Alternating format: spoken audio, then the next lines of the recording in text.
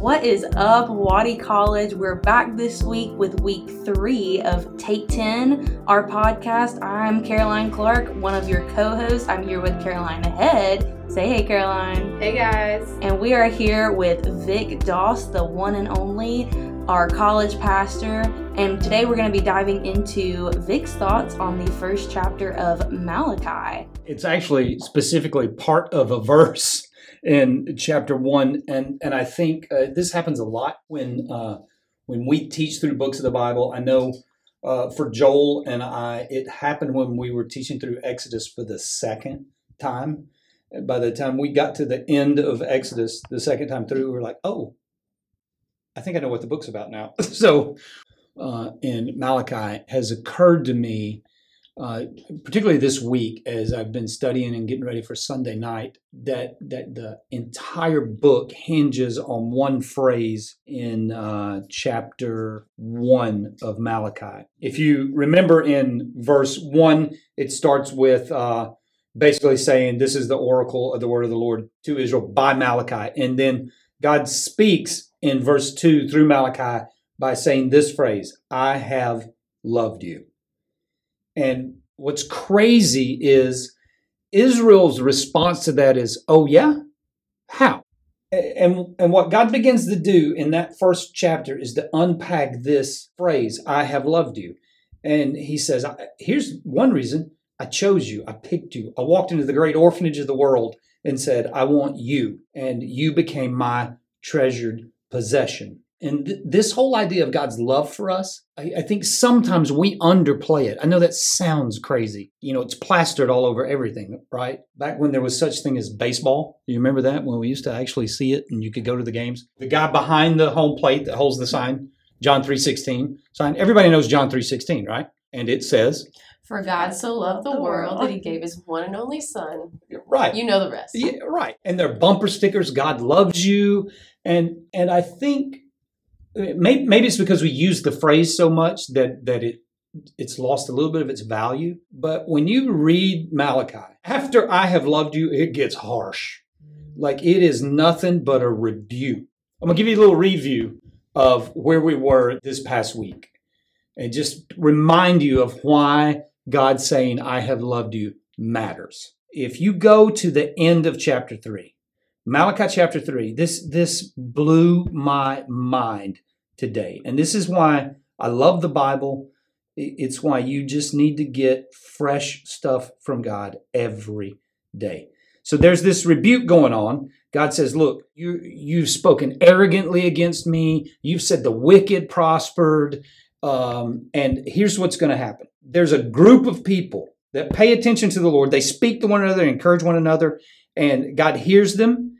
And it says a book of remembrance was written before the Lord of those who feared him and esteemed his name. So the whole series has been namesake.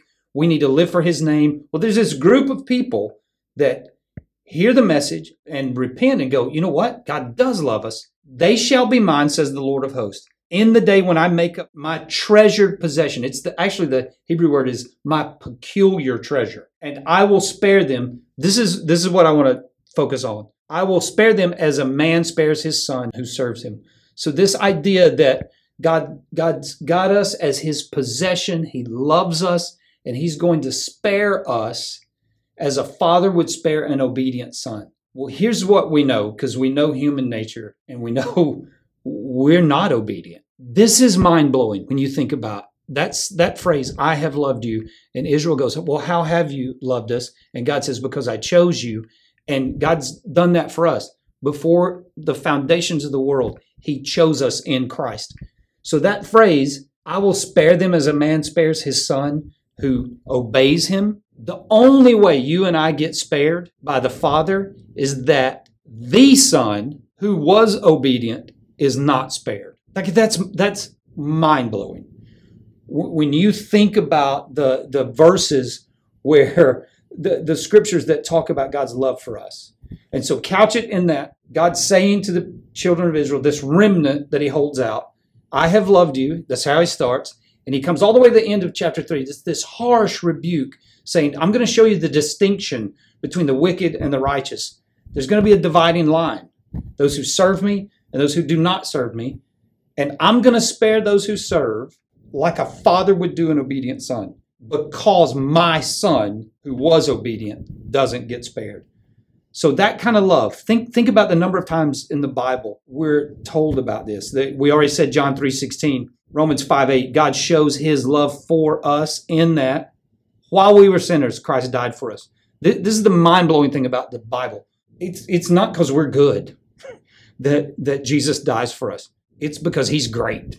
And that kind of just crazy love, the pursuit of us, even in our lost, wretched, think about the priest all through Malachi, they've been rebuked, but there's this little thing of hope held out. Just there's going to be a remnant. There's always a remnant that will turn and revere and worship God.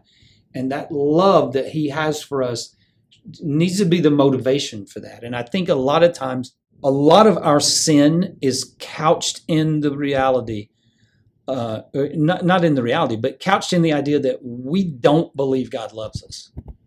And so we don't believe that he can be trusted. We don't believe he has our best intentions at heart. And really what's at the heart of God is his love for his peculiar treasure, his people.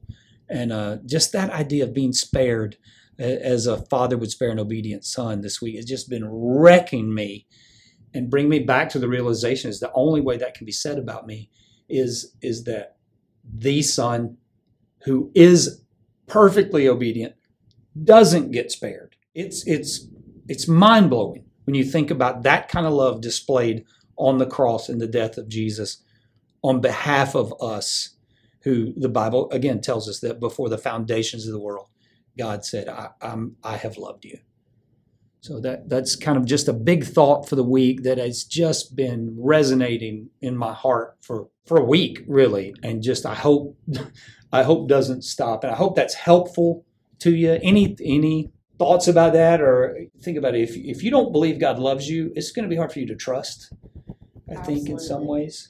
And that kind of provoked a thought in my mind when you were talking about that. What would you say to the college student right now that is having a hard time fully submitting to that thought, fully believing that God loves them, and that kind of maybe provoking their sin?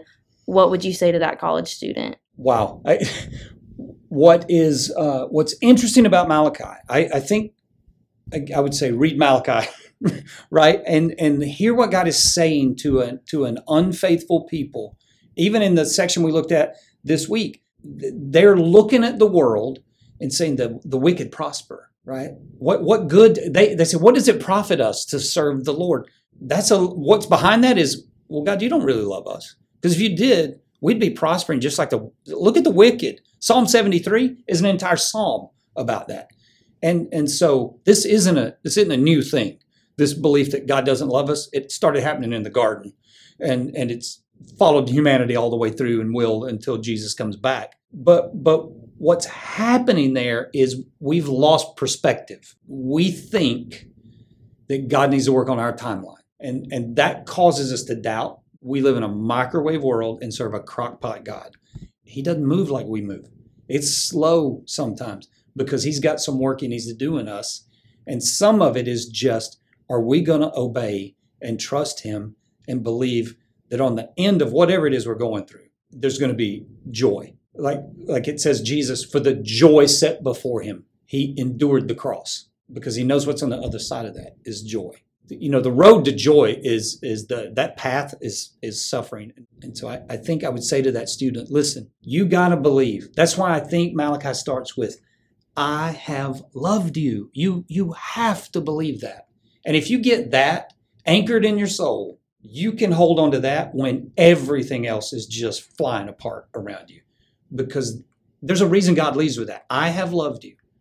No out of the gate. I have loved you. But, and then there's 3 chapters of just you getting spanked, right? Man, the hope that's in chapter 4 is amazing. But I mean, that's what I would say. I hope that's helpful. But a lot of it is you're just going to have to hang on and trust. Hey guys, thanks so much for joining us today. We hope you're walking away from this with something to encourage you this week. We'd love to see you at our college service this Sunday night, 8 p.m., Worship Center. Come say hi, bring a friend. We'd love to have you. See y'all next week.